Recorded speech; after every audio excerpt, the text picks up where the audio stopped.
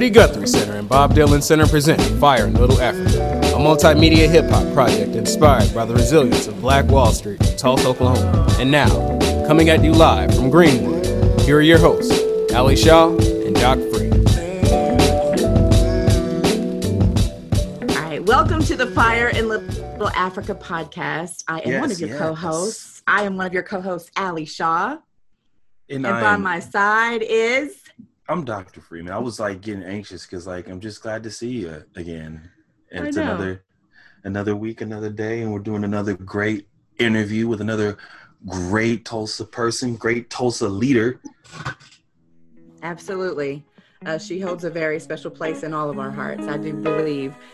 This is the episode where we get to talk to Dr. Tiffany Crutcher. Welcome to the show. Welcome. They say we get things done better than a man. They say the future's female, but we've been standing here looking in the mirror day by day and idolize the lies, trading self-worth for a silicone frame. I put the woe in one mind. There's nothing you can say to take it away from me. I put the woe in one mind. You see, I run this world. Deep down, I do believe I put the woe in one mind. Sometimes it gets hard being taken for granted. I put the woe in one mind. I'm a fighter. I'll fight it. I'll fight till the end.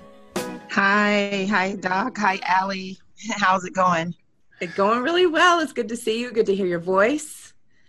Yes. Thank you so much. I just got back from D.C. Was honored to be at the 57th March on Washington at the Lincoln Memorial. So, man, it was everything. It was everything. Historic. I wanted to ask you, how did that feel to stand on the steps of the Lincoln Memorial where MLK and John Lewis, countless others stood? Yeah, well, what was that like?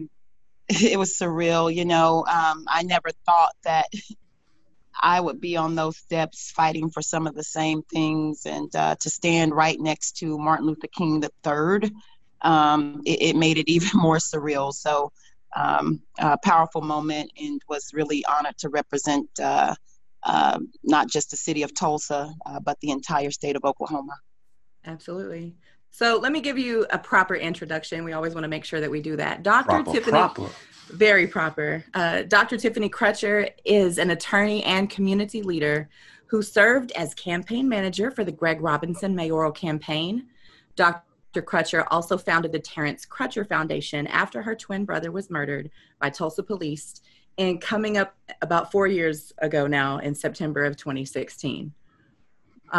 So, Dr. Crutcher, let's just start, if we may, with the Greg Robinson campaign. We had spoken to him a couple of days before he announced that he was even running for mayor. So I was super excited. We had no idea, we just talked to the potential Tulsa City mayor. What is going on, Well, let me, before we get started, Ali, let me just clarify. I'm not an attorney.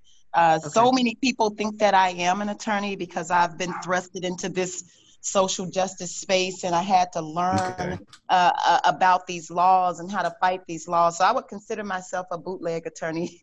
I was about to say, maybe you just don't have the paper to prove it. Yeah, my mother said I missed my calling, but I am a healthcare professional. I have a clinical doctorate in physical rehab and have my own private practice back in Alabama. I actually went on a leave of absence back in December of 2018. Been practicing for close to 20 years, but I felt like this movement, this space needed me more. This fight needed me more. And so just want to bring some clarity. But I do get calls all the time of people thinking that I'm an attorney. So more rather a justice advocate, a strong justice advocate. Absolutely. Absolutely. But to answer your question, yeah, Greg was on your podcast a few days before he announced, and to be quite honest, he didn't know he was running at that time. Yeah, of course, you all know I've worked with Greg for the last 4 years. He came back home to Tulsa. I came back home to Tulsa after Terrence was killed, and I was on the front line, and lo and behold, Greg Robinson showed up because that's just who he is. I knew he would show up, and so I started sharing with him my vision for our community, for North Tulsa, for this city. And he took a notepad out of his back pocket and started taking notes. And that's when I knew he was special. That's when I knew he was humble. And that's when I knew that that this guy was going to be something amazing for our community. Fast forward, we made a lot of progress as it related to policing reform. I help with the MedCares Foundation. I serve on the board of directors. He's on the Terrence Crutcher Foundation board of directors, and we were just hand in glove working, making it happen. If I was out there on the front lines, I knew Greg was going to be out there. But it got to a point, Doc and Allie, where I was getting weary. Because after Betty Shelby was acquitted for killing my twin, I made a promise, a vow to the world that I would not rest until I transformed Tulsa's policing department and policing across this nation. And so we were at City Hall every single week. The first year, my theme was from pain to purpose. I had to pick myself up off the ground after the acquittal, and I started the Terrence Crutcher Foundation because I didn't want Terrence's name to die. Second year, the theme was make them hear you. And that's when I started galvanizing, organizing, mobilizing individuals who cared about justice. And we were at City Hall every single week. I was in Alabama at the time, but I was calling saying, hey, here are my talking points. I need you at that podium. Greg was always there. He was one of those people every single week. And then the third year, we looked back over the last 3 years, and that was our journey to justice. And the mayor kept ignoring us. He promised us things, and then he would flip-flop. And we were getting attacked by the FOP, and I was getting death threats, but I couldn't rest, and I had to stay on the front line. And so George Floyd, he's killed. And we've had so many deaths since Terrence. And it re-triggered me in a major way, in a severe way, where for the first time, I elicited a physical reaction to the killing. To the video. And I try my best not to look at these videos. I haven't even watched Terrence's video all the way through because I just don't want that visual in my head. And I knew that we needed to get on ground. And that's when we, went and shut down the interstate there on Brookside. And we demanded a meeting with the mayor. Got the meeting with the mayor, the anniversary of the massacre. Forced him into some agreements. We thought we were making some positive change, just like 100 years ago on June 1st when the smoke cleared. I felt like that day the smoke had cleared. I was standing side by side with the police chief, who I didn't want, even though he looked like me. I was standing side by side with the mayor, who said, we're going to meet, we're going to talk finally after 4 years of fighting. And I was exhausted, and Greg broke down and cried. And I mean, the next day or maybe 2 days later, this mayor goes on national TV, CBS Sunday Morning News, and he blames my twin brother for his death and said it wasn't about race in the middle of global protests, not just national, but global. And to watch my parents sit there and listen to that on a Sunday morning before church, it broke me. It broke me, and I said, Greg, it's time to get this man out of here. And the night before filing deadline, Greg and I and a few other people, we were at a kitchen table. And to be honest, people don't know this story, but I was going to run. I had my application filled out. We had the flyers. Dr. Tiffany Crutcher for mayor. She runs for the mayor of the city that killed her twin brother. And I mean, we had it ready to go, press releases. But I knew that wasn't my role. I knew that I was still carrying a burden. I knew that we still had civil suits to go through. We still do. And I knew that I needed to be that community voice, that community leader. And so we were talking to a few other people. And finally, I just said, look, somebody get the courage to get on this ballot. Somebody get the courage. And guess who did it? Yeah. a man by the name of Greg Robinson. And we talked, we went around the world. He kept asking, why me, Dr. Crutcher? Why do you feel it should be me? And I simply said, why not you? Yeah. You know, why not you? And just like David did, and it's Sunday, so I feel like I can preach a little bit. You know, of course.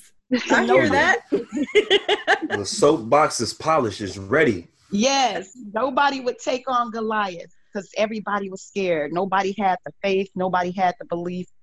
But here comes this short guy named David who said, I'll take on Goliath. And the haters mocked him. They said, you're too short. You're too small. You'll never slay this giant. And David said, this giant is so big, I can't miss.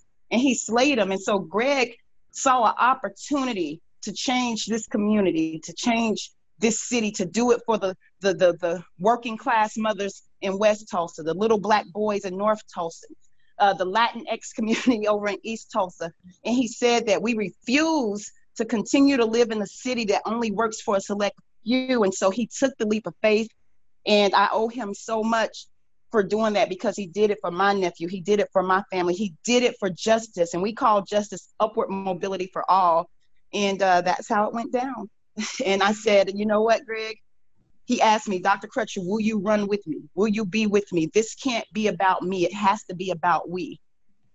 And I said, hey, you know, I'm going to be with you every step of the way. And I became senior campaign advisor. And when I saw that, I knew that the campaign was, as a woman, you know, not only just as a woman, but as a woman we have witnessed your strength for the last 4 years publicly. And so when I saw that you were running the campaign and helping with all that, I thought, oh my gosh, yeah, this is going to be quite a team.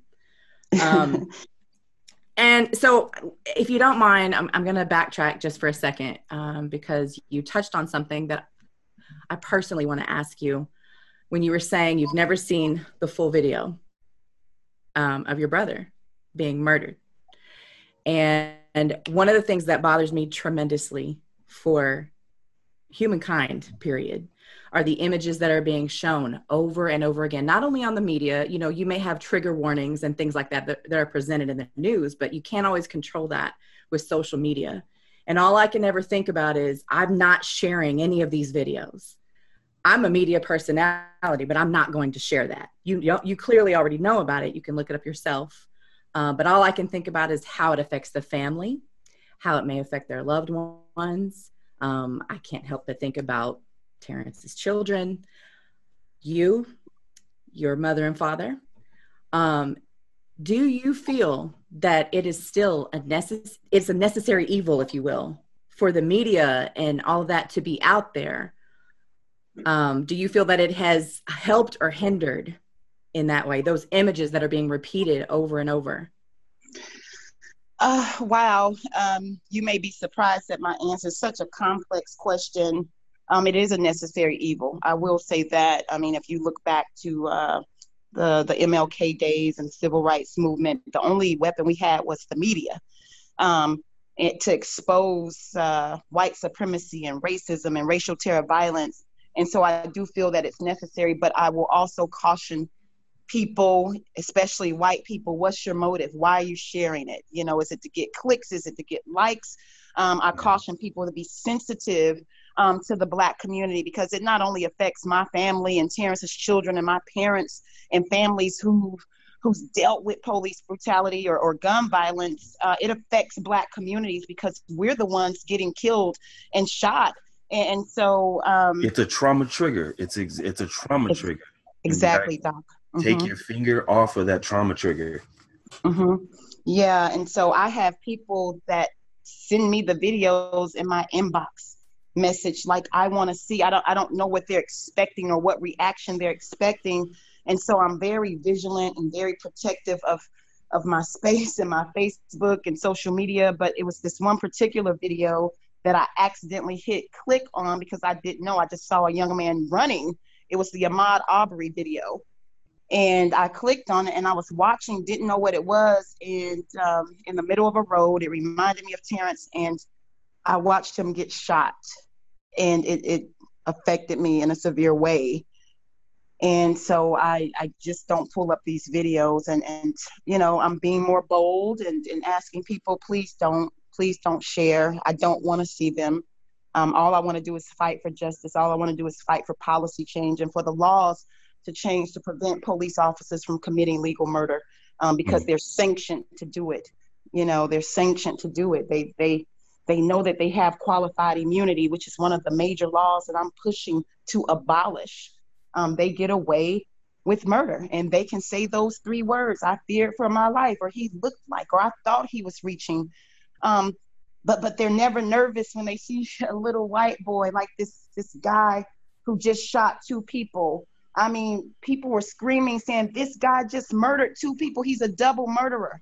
Why weren't the police officers scared or nervous about this guy actually walking around with an AK assault rifle? I was about to say an automatic weapon. It wasn't even a hand. Yeah. What made them so nervous about a black man reaching in a car for because they thought, they didn't know what was in there. And even if it was a knife, there were 4 officers with their guns pointed. He brought a knife to a gunfight. You couldn't apprehend. So the double standard is major. It's major. And we can bring up so many of these cases, like Dylan Ruth, after he shot up the black church in South Carolina, they took him to Burger King. Right. Sorry. I was just going to say, I think of you, I wonder, what it's like for you in those quiet moments while you're not only dealing with your own grief, but you're holding the weight of an entire community. And now, Dr. Crutcher, it's not just Tulsa.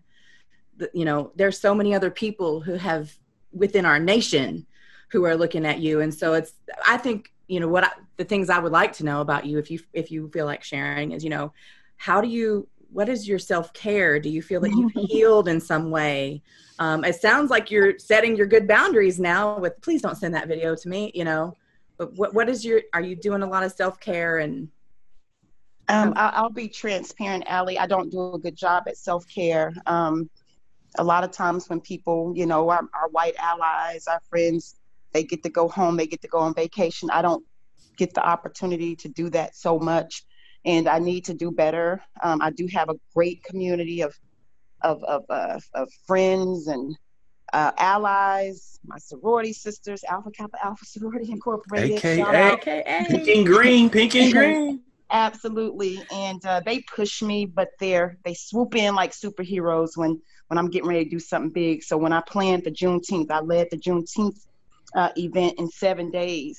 They got up from Dallas, from LA, and they swooped in and they made sure they were shoving water down my throat and that they were managing my media. And so I have good friends to make sure I do that. I have to do it better, but I will say I do this one thing, and I don't budge on it. Every morning about 4:30 or 5 o'clock, I get up and I work on my mindset, whether it's reading a book, whether it's reading a scripture or a devotion, or just praying or meditating, because I know that my thoughts are too toxic to get up and navigate this world. So I have to commit my thoughts to a higher power or something positive to help me flow through the day, or I won't make it, Right. And so that's something that I do. I feed my mind and I starve my doubts, and I work on my mental muscle, my mental toughness. And that's the only way I get through this hate, this bigotry, this racism, because I do get weary. I'm clinging on to hope, every day. And so that's what I do, but I do have to do better. So keep pushing me, please. Go ahead, Doc. I'll say I love your commitment to solution orientation. It's like there's so many problems that we always regurgitate with. We know what the problems are, but I like how you're just driven to solutions and being oriented in a solution base. That's awesome. Yeah. Thank you. I'm going to push you to schedule rest. For sure. I would love to see you go on a vacation and no one know where you are and you are able to relax. Yeah. Take my phone from me too. Maybe. I'll hold it for you. I'll hold your phone. I will have to say, if I could have ever been in the AKA, that was always the one sorority that was like, oh, pink and green and that was my mother's wedding colors. I love those colors. So I'm glad that you have that strong support system backing you. Those sound like some tremendous, phenomenal women. And I'm thanking them on your behalf. I'm glad that they did that for you, especially with Juneteenth. It came together so fast. It was like, how did this happen? And it was like one of the best Juneteenths that I can think of since like I saw Buckwheat Zydeco go crazy on the washboard. You know what I'm saying? Yeah, Fire and Little Africa represented. Yeah, you all did. It was just a tremendous event. So despite going back to Greg's campaign and everything, despite the outcome of the election, and do you feel hopeful about the direction our city is, heading in? Like, do you think that we're on the right path now? Again, everything rises and falls on leadership, and you can always count on me to be honest. With Mayor Bynum being reelected, I don't think anything will change. The reason why we ran was because of his poor, weak leadership. And so we're going to have to keep doing what we've done the last 4 years, and that's hold him accountable. That's push him. And I don't think he likes accountability. And we love this city so much that we have a right to question and critique. And again, if I have a booger in my nose, tell me I have a booger in my nose. Right? You know how many people let you walk down the street through your whole day, like, your homies, like complete strangers. And then the one person that tell you probably been looking at it for like a half hour and like, you know what, I just got to say something. I have to say, I had a moment like that with as a local politician, and I remember thinking, I don't want to say it because different people react differently, but I remember thinking, I cannot in good conscience let you walk out of here with that on your face. Like, I cannot do it. So. Right. And so the fragility is so thick within GT Bynum, and nothing changes. We're going to keep doing the work. We have so much work to do, and if you look at the breakdown and the numbers and the precincts that GT won and the precincts that Greg won, the votes that were casted for us or other candidates, those votes simply were crying out that we want to be included. We need change. Yeah, we need change. And so he got South Tulsa, some Midtown Tulsa, the precincts that we felt he would get, but he also got some of the votes in North Tulsa and these other areas. And, when you look at that, sometimes Greg, I heard Greg is too young. He's never ran for office before. But that's what it takes to kind of break down the establishment and do something different. Change requires changing. And if you keep doing what you're doing, you're going to keep getting what you've been getting. And, we said we wanted something different, and 1,300 votes would have forced him into a runoff. Just 1,300 votes. And if we would have got in a little earlier, Allie and Doc, I truly believe that we could have covered some more ground, because we were high stepping from the back. Yeah, very much so. Since the announcement of the run, there's been several key things that have happened in this town, and I watched how Greg handled them. I watched how GT handled it, especially with the killing of the officer out here in Tulsa by another white male. And I saw the release of the heartfelt words that I saw in Greg's press release to that officer and their families. And then I saw how it handled on the other side. And I was just like, you gotta see that there's a difference in your choice and your options. And I think for me, the whole run, even though it came out with not a win, Tulsa knows now, surrounding areas know now, there's another way, that there's another beacon that change can happen. We gotta focus our vote. The red vote focuses their vote is the thing. Yeah, that's good, Doc. And I will say this about Greg, to his credit. He made sure that our campaign elevated our thinking, that we elevated the conversation, that we led from the front, and that we controlled the narrative, and that we showed the leadership that this city needed in times like that. And so, our hearts did go out, but, it's never reciprocated. Little Terrence Jr. Told my dad, hey, I want to go put a teddy bear on the police officer's car because I know 2 little boys lost their dad.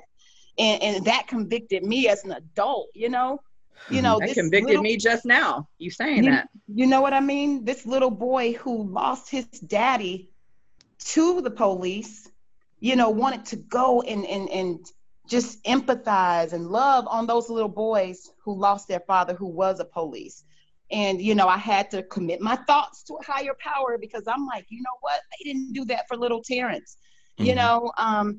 And I had to check myself, because at the end of the day, love always overrides hate. And that was a teachable moment for me and what Greg did. But he made sure that we stayed level-headed and that we always showed leadership and that we elevated the conversation. And if we did start some good trouble, it was strategic, you know, it was methodical, and we knew what we were doing. It was planned. And so when I went down on Greenwood, because I heard that Back to Blue and these folks were wanting to take up the mural, the Black Lives Matter mural. Yep.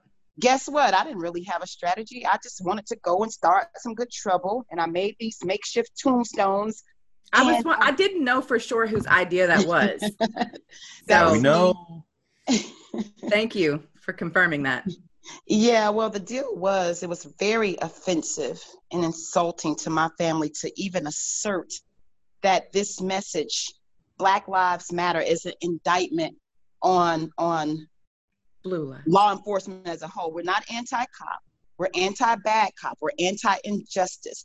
And so I wanted for them to know that all of these names, you know, and all of the names that were killed at the hands of the massacre, we're still in this situation almost 100 years later. There's generational trauma in my family, in the Crutcher family. My great-grandmother, Rebecca Brown Crutcher, had to flee in fear of her life. Her barbecue pit was burnt down. Her community was burnt down. And I often wonder what she was thinking, having to run helicopters, not helicopters, but airplanes dropping turpentine bombs and you know, watching people get killed around her. And then I often wonder what Terrence was thinking in the last minute of his life. Helicopters looming, police officers chasing him. It's the same thing, the same police department, Tulsa Police Department, that burned down Black Wall Street. It's the same police department that killed my twin brother. The culture hasn't changed, and we got a lot of work to do. And so I wanted for that to be a teachable moment. These people who don't even cross those tracks on Archer, who don't support the Black businesses in this community, you're going to tell us we have to take up a message that's near and dear to our heart, this community, that's culturally appropriate, because you don't like it? And it's pretty much saying, stay in your place. That's what they're trying to tell us. All of my heroes are gone. Talk about some big shoes to fill when you want to live long. I just want to make it home. If you want to be a king, better learn how to sit up on that throne. I was pleased with my rights. I made peace with my wrongs. Couple bags that I couldn't carry on. Leave the past in the past. Take the good with the bad. Live your life, but you gotta transform. Idle time got the best of me. Got me second guessing me. Now my family and all my friends, they be questioning about my well-being. Where you been? You ain't texting me. I was in a funk like the 70s. Parliament, a part of me is trying to find a recipe. The other half don't wanna eat. Feeding off sympathy. Hold up. I had to dig deep beneath the surface.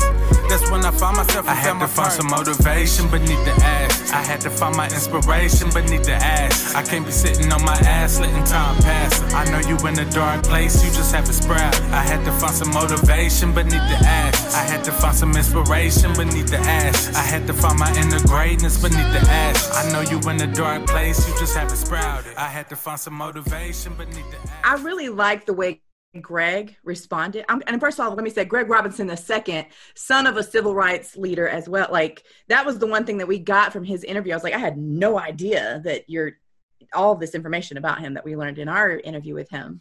But he responded on Instagram, and it was so eloquent. And so it just was everything that I felt we Tulsans needed to hear. And I'm not even going to be able to do it justice right now, so I'm not even going to try. Go look at Greg's Instagram post about the big blue line through the Black Lives Matter mural. And it was, it was perfect. Everything that he said was like, that's exactly what we need. We need where can we meet? How can we meet in the middle? How do we fix this? there are so many times that I even feel personally in situations where I feel like I'm the glue in a situation. I got some sibling rivalry going on, even in the hip hop community. I think that's why they call me Mama Tulsa. I don't know. But I'm just saying he gave me that comforting, like, yes, how do we do that? How can we fix this? How do we work together? And so now we've got all these people that are fired up and more engaged in local politics because of the campaign that you ran. And we just, first of all, want to thank you for being a catalyst for that. Very much so. Thank you. Thank you. Sure. And we hope that we are able to make, more steps forward. So. Absolutely. It's all about building political power and, Greg's expertise and his ability to lead and organize as well. I mean, he was a political organizer. This is what he did for Barack Obama, for Hillary Clinton. And so it was just easy. And again, it built on the work that we had been doing for the last 4 years. And so for us, it was just what we called a direct action, a protest for 76 days, putting that pressure on GT, making him get out there and work for it. Making him get out there and hold out signs. This is what we do every day we get up and put our feet on the ground. We push this city to do better and be better because we deserve better. And so, we had to lick our wounds for a few days and because we worked really hard, but we have no regrets. All is well with our souls. And we just built a little bit more power and we're going to keep doing what we're doing. But we do have so much more work to do. To even get to a place where a lot of us, where we can have a seat at the table. Because if you look at these tables, if you look at these boards, if you look at the city of Tulsa, we're not represented. Even with the COVID-19 pandemic, when GT put together this emergency task force, he left some people out of that task force. He left people of color. There's Black nonprofits. There's a Black city councilor. There's Black salon owners who care about their business. And so, sometimes we're tone deaf and we have to call him on that. And so we need representation and we need it bad in this city. And I feel that it would be shameful for us to pick up this mural or remove it when we're planning a multi-million-dollar commemoration, for the centennial. We will be known as the most racist city in Tulsa if that mural is removed. And please note that it's not about the yellow paint for me. It's not even close. Well, I have to say, I saw mixed responses to that. And a few of the responses I saw, I would say they were Facebook friends, but some of them were my own personal friends. And she said, why did you paint it on Greenwood? We know our lives matter. Like she was almost offended. And then other people was like, well, why didn't they say paint it as Black Wall Street? Just paint the words Black, all these different opinions and thoughts. And I heard her when she said that, like, she's right. Why is it on? You know what I mean? Like I love seeing it there. However, that's not where it needs to be seen. Yeah, well, everybody is entitled to their opinion, but I believe that lived experiences trump everybody's opinion. You know what I mean? All day long. Again, it's not about where it is. It's really not about the yellow paint for me. It's about the message and how people twist the message, how racism and white supremacy, I don't care if it was out south, they were still going to come for us. Right. They were still going to fight it. I'm fighting the system. And that's what we have to understand. And so what these people are doing, they're telling us, you can't do that. Get in your place, And so that's the point. Forget where the message is. We can paint Greenwood the way we want it. We can put historical markers all around and have murals. That's what art is all about. Art tells a story. And this I'm going to say it again, like paint it everywhere. Paint it on the roads, paint it on the walls of any institution that devalues our lives. Right. Like, paint it on the roads to those institutions. It's like the Romans, when there was upheaval, I'm going to say it again. There was writing all over the walls before Rome started burning. Okay. Like that's exactly the situation that we're in. Write it up everywhere. See, and I feel like I need to come in with the description of it. That doesn't mean that all lives don't matter. We're just saying that these lives need more. I'm feeling that glue situation again. I made a comment to somebody one time, like, I am the railroad tracks. Like, I feel like I'm right in the middle, like, okay, but let me step on this side and be like, listen, this is not what they're saying. You know what I mean? Like, that is not what Black Lives Matter means. It doesn't mean just that. It does not mean that all lives don't matter. We're just saying, can you see what's been happening for, I don't know, hundreds of years? Hundreds. Well, they just don't want to see. There's an analogy that helps some children understand this whole Black Lives Matter versus All Lives Matter argument, which is silly to me. So you live in, let's just say, Utica Square, those big, beautiful mansions. And let's just say one of those homes catches fire. And if you don't put that fire out in that home, guess what? The entire neighborhood may catch fire. So I'm a homeowner. My house is on fire. I'm coming out the door. I'm saying to the fire department, help me, help me. My house is on fire. We need you to help us put it out. And let's just say, Doc, he's my neighbor. He comes out, well, why are you spraying that house? Why are you paying attention to that house? You know, I want you to water my flowers. I want a little water. Your house isn't burning right now. My house is burning. My house needs tending to. And right now, we're in a state of emergency as it relates to being Black in America, and we need some help. Yes. We need these laws to change. We're on fire. And we need the fire to be put out. That's what it's all about. It's not about your house right now. It's not about your community right now. If you look at those railroad tracks that you're talking about, Allie, those railroad tracks still symbolize the same thing. That's the racial divide. All you have to do is open up your eyes and see that we live in a food desert in North Tulsa. Yes. All you have to do is open up your eyes and see that there's blight everywhere, that there's no educational resources. Come on now. Yeah. And then you go across those tracks, Arts District, Blue Dome District, Utica Square, 71st and Memorial, nice schools. Right. Now, crazy how a huge highway separating both of them. Huge highway. It's like they built the highway through to also prove, to make that point of like, we don't want this to rebuild. We need to set up this divide. Right. And it extends even also a little bit into West Tulsa too, Northwest Tulsa. Absolutely. Yeah, you're on point. And so right now, North Tulsa, West Tulsa, we're on fire. Yeah, and as rightfully so. And I feel I started getting a lot of messages. Well, how do we help? You know, I'll say people who look more like me. I sometimes have to remind people I'm a white woman, by the way. And I had a man send me a message that said, you know, thank you so much for, you know, being supportive or whatever. I feel like you don't just talk the talk, you walk the walk. And I said, well, first of all, you know, I don't know if you realize this or not. My daughter, I'm raising a biracial child. She's not really a child anymore. She's a young adult. But I said, but it's not about that. Her family is my family. And I said, this is about humanity, period. The mistreatment of human beings. That's what this is about. And so what I wanted to ask you is, have you seen more of a shift in the allies? Do you feel that it's improving enough, I should say?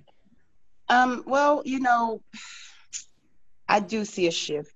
I do see people stepping up more, coming out more publicly. I know prior to George Floyd, I would ask folks, would you come and speak? Would you sign on to this petition? And they would give me the runaround because they didn't want to stand with me publicly, but they would consult me privately. And, you know, that bothered me. But after George Floyd, I did see attitude shift. And I mean, some powerful people in the city called me. They were on Brookside, laying on the ground, doing die-ins, shutting down the highway with me. And I think enough was enough. And they realized that this isn't isolated. Right. This is, these are issues that truly need to be addressed. And I got calls from the superintendent, Dr. Gish, and from folks from Kaiser saying, guess what? I promise you we're going to do better. I promise you. And so I do see the shift and the pivots taking place with our white allies and people just wanting to learn, you know. And when people ask me, as a white person ask me, Dr. Crutcher, tell us what to do. You know, I kind of get a little irritated because, like, I have to carry all these burdens and now I have to tell you how to tell your people not to be racist. Yes. It's like basic human rights kind of thing. Just follow those basic human right laws that you would apply to anyone else that looks like you or is fair skinned. That's all you gotta do. I will say some of the people that were approaching me are definitely not in that category. It was really more of I just want to be mindful of how I say things. And I just want to make sure, what do we do? Where do we start? And I said, well, let's start with a conversation. True. So it's very simple. Let's just talk. And if someone is offended by what you yes, and it's like if someone is offended by what you said, they have the opportunity right then to say, maybe you should word it like this, you know, and they may even pop off for a minute because you need to understand this is a hurt that's been there for a very long period of time. So be patient, be kind, be loving, and embrace. Yeah. And we call those compassionate call outs. They're compassionate call outs because you don't know what you don't know. And I do applaud, and I'm grateful for those allies wanting to have the difficult conversations. I would suggest that they get over to Fulton Street Coffee and Books. Onika yes. Yes. And she has this ally box where she's recommending books for white people to help them how to be better allies. Books like White Fragility and How to Be an Anti-Racist and that's one of my faves. Yeah, you know, and so that's where you start. And some of those books are uncomfortable. I've had white friends say, I just have to put it down, Dr. Crutcher. And so, you know, you're right, Allie. It's about just first and foremost having the conversation. And I don't expect for, let's just say, Allie, you get it. You're woke. Somebody else, they may have to just start basic level. They may write a postcard to the mayor. Ain't nobody's gonna catch me slipping. We ain't worried about much, we chillin'. You stressing about who, you tripping. Ain't nobody gonna stop my mission. Ain't nobody's gonna catch me slipping. We ain't worried about much, we chillin'.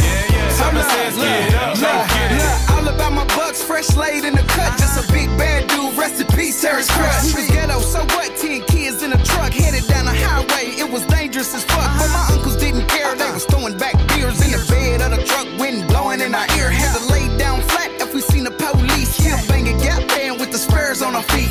Back in the days, boys couldn't see me. Had to go in the street playing 3-on-3 on. Look, goes frontin'. Windmill something that is 10 feet tall. Felix Jones still dumb. Used to want a sassy grade, but they didn't want me cause I was FAT, but I was always clean.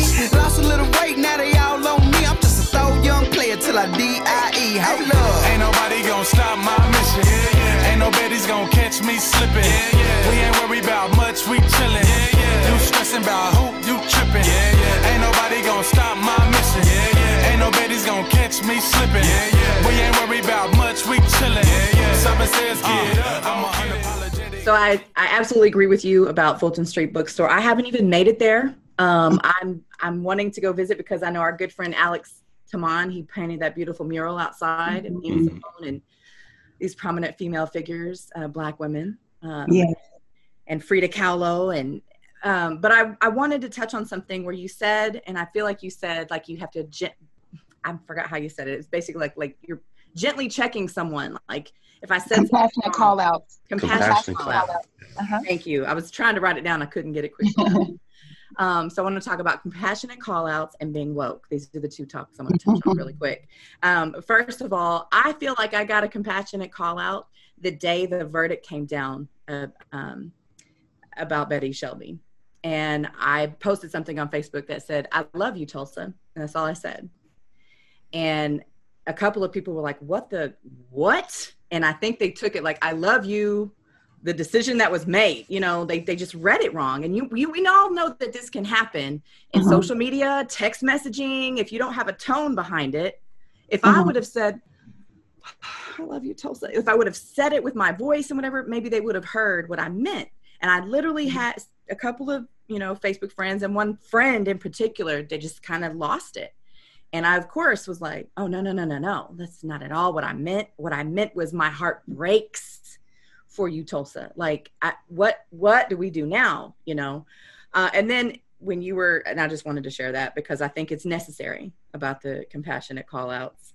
And then I also wanted to say, when you said that about being woke, I remember my mom saying something at the dinner table one night, like, I don't know if she said I'm wake or woke, but we all went, what? And I just thought, but we knew that she meant what she said, like, because she pays attention, you know, she's sending me. Anyway, I'm not going to go into conversation about my mama, but I was like, I'm glad that you said that, because there are many times, even you saying that to me, I'm like, I'm not fully woke, Dr. Crutcher. There's still things that I need to learn as a white woman. I don't feel like I'm 100%, but I do feel that I know maybe a little more than others. So my role in my life and my goal in life is like to teach them. That's why I said that about, I am the railroad tracks. Like, I'm literally on both sides. So what can I do to help educate you? And then, oh, but you're too afraid to say something. Okay, why are you afraid? Just say it. Like, let's have a conversation. So yeah, those are definitely very, very, very, very necessary.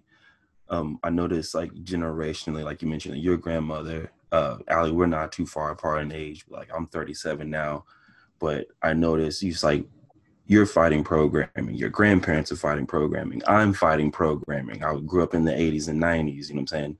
But these kids now, the information is so readily at their fingertips, where the veil is getting thinner and thinner over their eyes to where they can see. And so I shout out to the young folks, because, like, if I ever saw like a reached group, it's the generation that's come after me. Like so many cats out there reaching out to support, to volunteer for Greg, getting signs in yards and passing out flyers and just sharing any information they can on Twitter, Instagram, Facebook. I watched generationally how this information passed in a local setting through all of us. So, like, really big shout out to the work that you and Greg have done to reaching our young folks. Like, you reach the future. That's it. Boom. Change. Yeah, and man, that's powerful, Doc.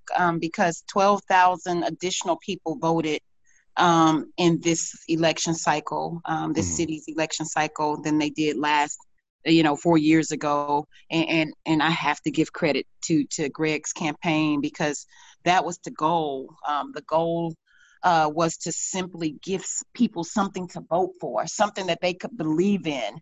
And we did just that. And of course, we didn't just target the young people. We targeted everybody. Of course, our loyal voters. We wanted to make sure that we didn't leave our elders behind, our North Tulsans behind.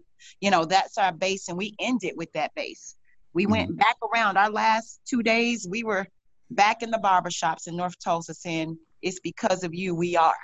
You know what I mean? And so we made sure we had millennials doing their TikTok stuff, and we left no one behind. We turned over all stones. Greg sat down with the local rappers of this city in the Skyline Mansion, and that's unprecedented. Like, he went to street level leaders of this community, and that, like, irrevocably, like, it shook me. It was like, I saw in the thread, they were like, hey, Greg wants to have to sit down with everybody. Like, put it in the Farlow Africa thread. And I was like, wow, no one's ever wanted to sit down with us. Right. Recognize, like, the reach, like, we could have kind of thing. So, man, like, 1,000 times over, we thank y'all for being involved. Man, that's just who Greg is, though. I mean, Greg is that guy, and he's someone who will never forget where he's come from. That's why he came back home. Terrence was killed a block from where he lived, and he took on my burden like it was his burden. He took on Terrence's blood like that was his twin, like it was his blood, and so that's who he is. And over the last few years, that's what I had to do. I'm Dr. Tiffany Crutcher. I have my own practice. I have a beautiful home in Alabama, and I've worked hard all of my life. I haven't wanted for anything. Terrence's kids have never wanted for anything. But what I had to do, Doc and Allie, is come back home, take off the blazer, take the doctor off of my name, and get proximate to the people who are impacted the most. So I went and knocked doors in Comanche, Vernon Manor, Morning Star. I think they have different names now. And, and the people started crying like, oh my gosh, you're here, because they didn't get a chance to grieve with me. And so they hugged on me. They loved me and said, man, you're our sister, you're our family. Thank you for just taking a moment to hear us and listen, because their voices have been ignored. And we would just go and just simply listen to how they felt, what they thought, what do you want to see for your community? And we got so much from the people. We took food, we took popsicles to the kids, we played ball, and it meant so much to that community. And we have to start doing more of that. Sometimes we get a little too educated, and we go and we live in a bubble, and we get married, and we get a house with a white picket fence and a dog, and we forget about the systemic oppression and racism that's perpetuating our communities. And so it's part of the programming. It puts us in tunnel vision. Yeah. And so that's who we are. And so we've been able to sit at all tables, but also make sure we leave no man behind. So we pull as we climb. It's one thing to get to the next level, but you got to be willing to drop that rope, tie a knot in the rope, and tell people, just hold on. And as I climb, I'm going to pull you along until we can get you in a situation where you have upward mobility. And so with the foundation, Terrence Crutcher Foundation, that's exactly what I'm working on this year. I'm hoping to really push for economic mobility for all Tulsans, and justice, and create programs that just went away because of resources, because of greed, because of politicians, because of profits. And so I'm looking forward in the next 2 weeks to making some big announcements. It will be the 4-year anniversary of Terrence's death. And this year, we're calling it the Year of Impact. I know we've been in the middle of COVID. I know we've been down and out. I know it's been a terrible year, but we've still tried to make impact, have an impact on the community, even with this run. So hopefully Terrence's name will continue to invoke change, and that God will give me the strength to keep pushing, even when it gets hard. Well, and we want to ask you, how can people support the foundation? Go to TerrenceCrutcherFoundation.com, TERENCE Foundation.com. Donations are always welcome, because this fight for justice isn't free, but also you can just volunteer, get involved. There's always something to be done. We just finally, we're building, got office space on Greenwood, so we're excited to announce that in the next few weeks. We're on historic Greenwood in the Greenwood Cultural Center. And so we're getting it built out, and I may need some artists to come and help me, just build it out and just, make it historic and make sure we tell Terrence's story, but not just his story, but his great grandmother's story, and that we truly display, because they may take it up off the street, but you come in the Greenwood Cultural Center and the Terrence Crutcher Foundation, you're going to see Black Lives Matter. You're going to see the names. You're going to see why this organization exists, and hopefully we'll be doing some major work. And so a lot of great things going on with the Crutcher Foundation. Oh, we look forward to seeing that. Definitely. So that again is TerrenceCrutcherFoundation.com. That's .org. .org. TerrenceCrutcher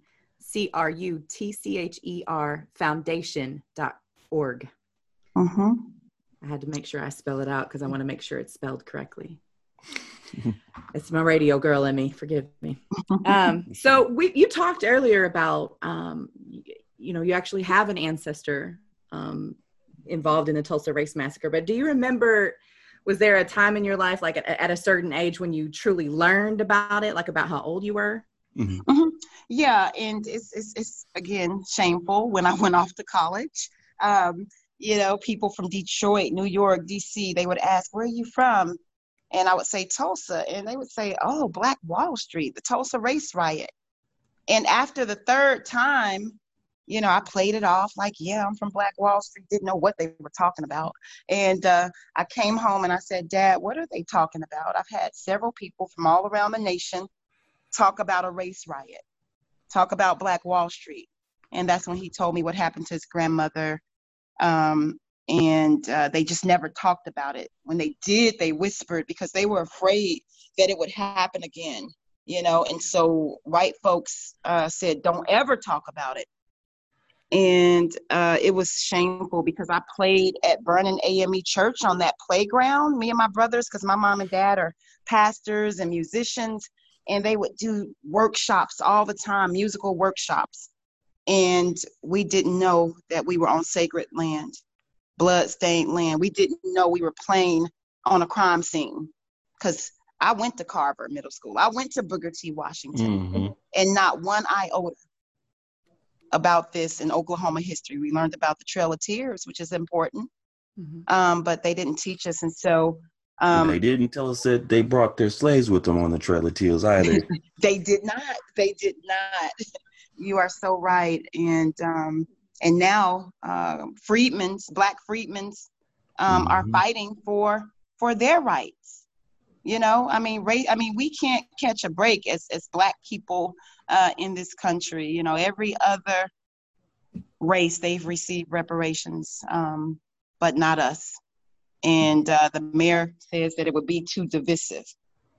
It would be too divisive. Now, you tell me what's more divisive than inviting Donald Trump to come in the middle of a pandemic, who spews rhetoric all day, every day, and that wasn't divisive? To quote and Greg, come on now. Yeah, that's exactly what he said too. Oh, Greg said that too? Yes. Oh, he said, come on now. It was a moment in the middle of the interview and he was like, come on now. And we both come on. Yeah, I could see his face saying it. Come on, man. Yeah, he's so full of passion. Now. But very, very divisive. It's like everyone cut a deal when this country was scrapped and scrounged together, you know what I'm saying? But not everybody's deal was honored, right. And we got the rawest deal. And we just looking for a little honor on it. That's it. So Dr. Crutcher, let's respect on the name. Do you see a path to reparations for the families of victims from the race massacre and what that possibly could look like? Can you? Absolutely, I do. It's very simple. Give us what's owed. Everybody else has received it. You have people right now who have generational wealth because they robbed us of ours. They took our land. So yeah, there's a pathway. I'll say stay tuned. Just kind of have your ears open first week in September, and you'll see that pathway. We're going to keep fighting. What's due us, what's owed to us. And there's a lot of descendants of some of the survivors who want reparations, and we want reparations now. And so I would say right now, go to justiceforgreenwood.com, I believe it is, and just hit like on that page on Facebook, or go to the website. I think it's justiceforgreenwood.com. Attorney Demario Solomon Simmons talked about it at the Juneteenth.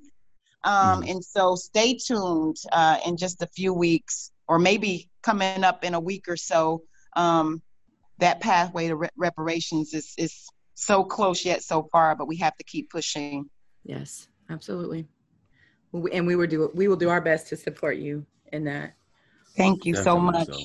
Thank you so much. Let us shift gears for a moment. We were talking about your self-care, and now I think I'm going to be one of your self-care accountability buddies. I'm going to make sure you're scheduling your rest. But I want to ask you, what music, because this could be a part of your self-care, what music do you find inspiring? And do you have any local artists that you listen to? But what music do you find inspiring? Well, I was raised on gospel music. And so that's my heart. That's my love. That's what Terrence loved. He was a gospel singer. My parents are gospel musicians. My dad is probably one of the baddest organists in town. So all the musicians ask him about Reverend Joey Crutcher. He was inducted into the Oklahoma Jazz Hall of Fame, one of the first inductees. Chris Walker told me. Chris Walker, Boogie, he used to talk about it. That's my hip hop OG. yeah, and ask O'Malley B. They'll tell you. O'Malley B too. Yeah. And my oldest brother, Joey Crutcher, Lil Joey, was one of the baddest too. He died of stage 4 colon cancer at the age of 44, less than 2 years before Terrence was killed. So our family, we've been through a lot. So, I love Kirk Franklin, John P. Key. I love neo soul type of music. I love Jay-Z. Who are some of your favorite neo soul artists? Go back for a minute. Kim, and so he's one of my favorites, Kim. I love Kim. Yeah, and I love Uncle Charlie Wilson. Uncle Charlie, my mom went to high school with him. So yeah, and then I like a little jazz and so a little bit of everything. I just love music. I don't care what it is, but I haven't been doing my best to stay up because this fight has consumed me. That's okay. I'll make you a playlist. Okay. And I'll just are you on whatever you prefer, Spotify, whatever. You let me know, and then I'll make you a playlist and send it to you. And I'm gonna send some jazz recommendations out on that playlist. Okay. Some of that good feel good self-care. Bob James, Pure awesome. Imagination. You are awesome. And that's what you'll listen to when you're resting. Absolutely. So we also wanted to talk to you about how do you feel about the role of hip hop in activism? You know what I think is very important right now. I've teamed up with Roc Nation and Jay-Z, and the platforms that hip hop has is, it reaches the people, the masses. I mean, white kids love hip hop. Mm-hmm. You know, they buy more hip hop than black kids, believe it or not. And so, so I believe that the role is vital, it's necessary, and that more artists should be using their platforms. And that's why I'm so excited about Fire in Little Africa and what you all have done and what's going to happen with this album that's going to come out next year, and how you turn Greenwood Cultural Center into a studio, and you turn negatives into positives, and turn that Brady Mansion into another type of mansion, and you have a curriculum. You know, that's what it's all about. You have to reach the people, and Martin Luther King said it best: every generation has a responsibility to address the needs of its time. And so if that's hip hop, and hip hop spans way back, you know what I mean?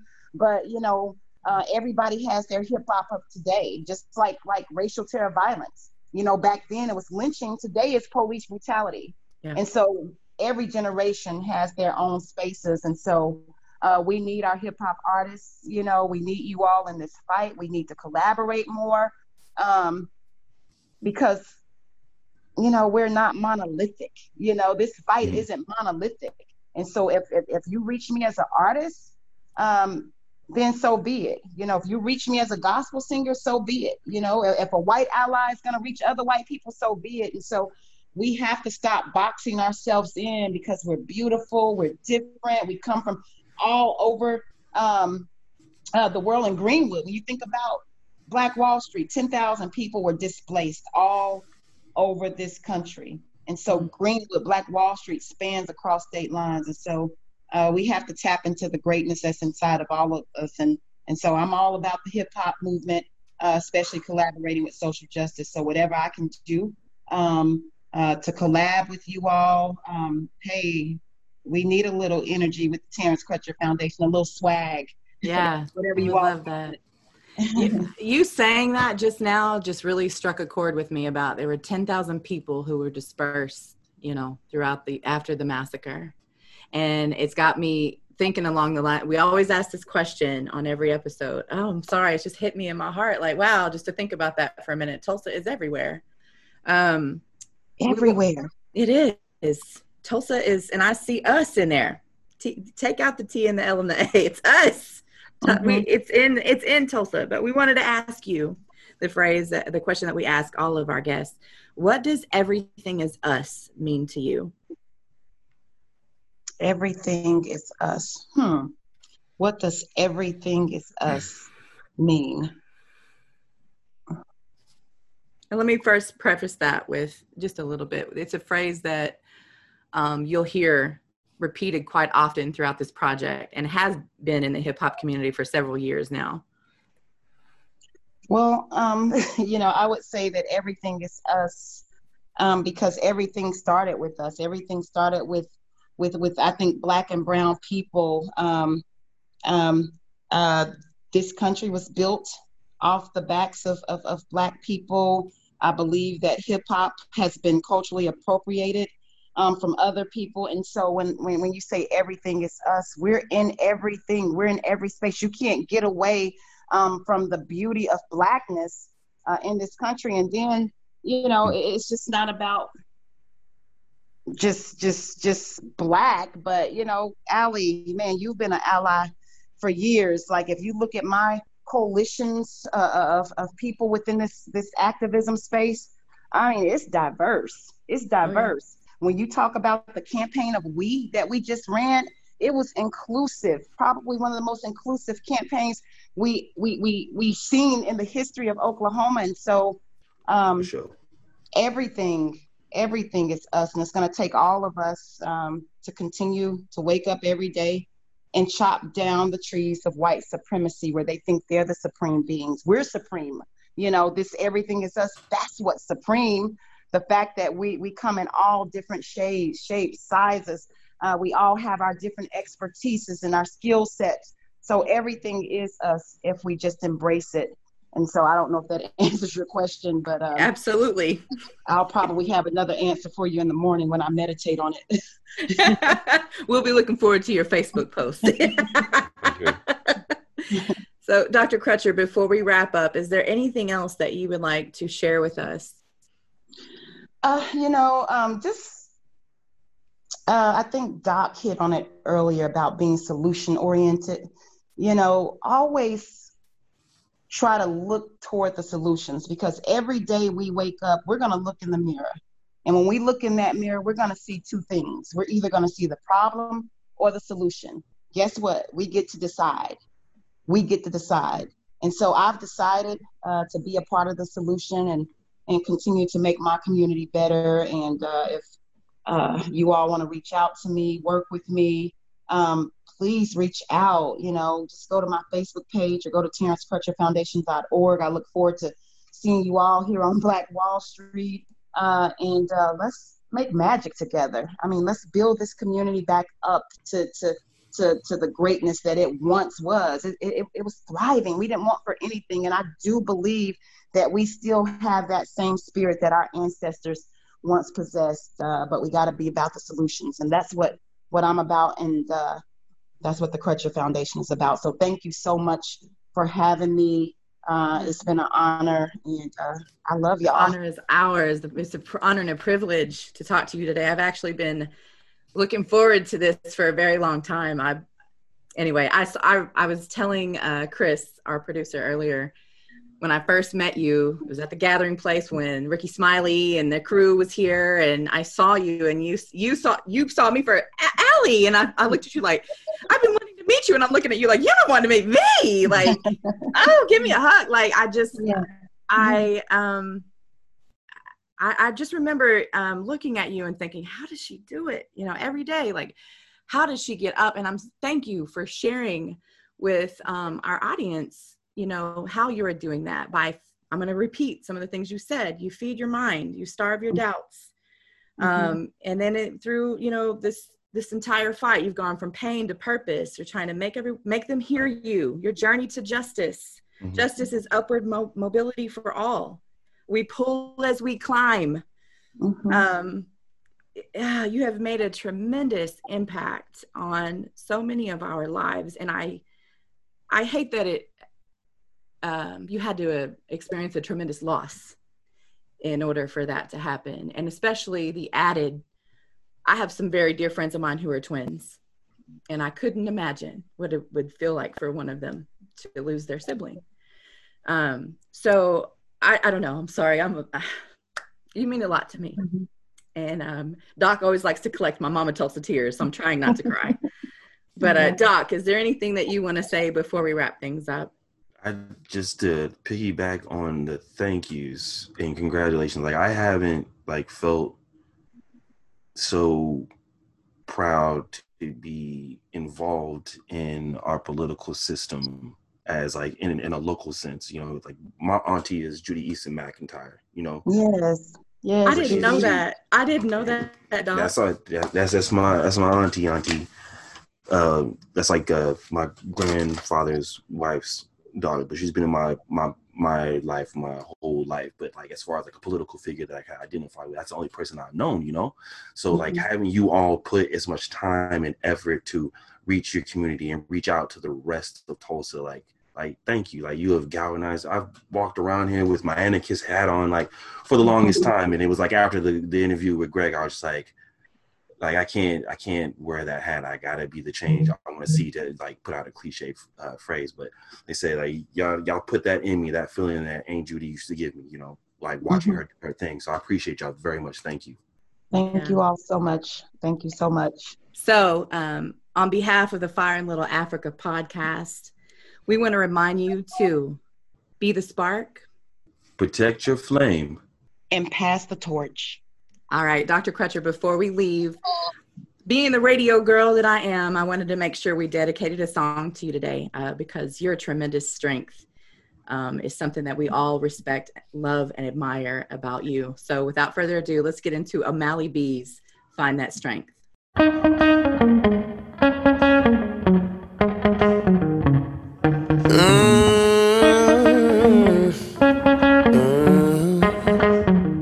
I see your tears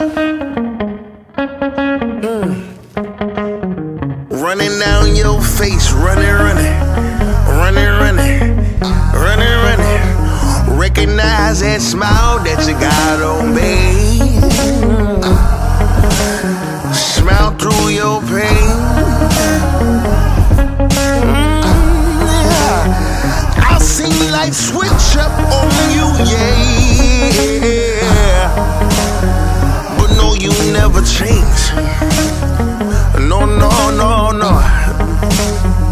And I see the end of the road, the thickness of smoke, the sinkings of boats. You said, hold on, don't let me go. Said we still got hope. And I wanna know, where did you find that strength? Find that strength. Said, where did you find that strength? Find that strength. Said, was it over the mountain? Said, did you keep on reaching? And life has been beating you down like this beat to your knees. But I just love the way you dance to him. You've got your eyes wide open from the things that you sing, and I just love the way you look through it.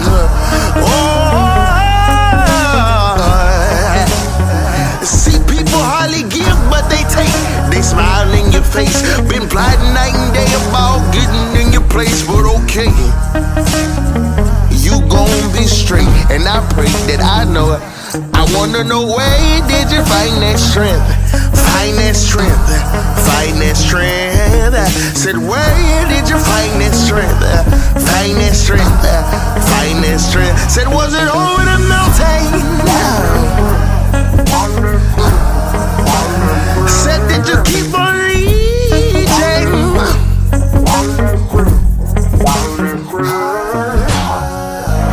Anything worth having is worth the fight. Oh, when you wanna let go, but you still hold on, but you feel it in your soul. So take control, know the path you chose. Heaven only knows what God put in you. Said on this road, and I wanna know, where did you find that strength? Find that strength. Said, where did you find that strength? Find that. Said, was it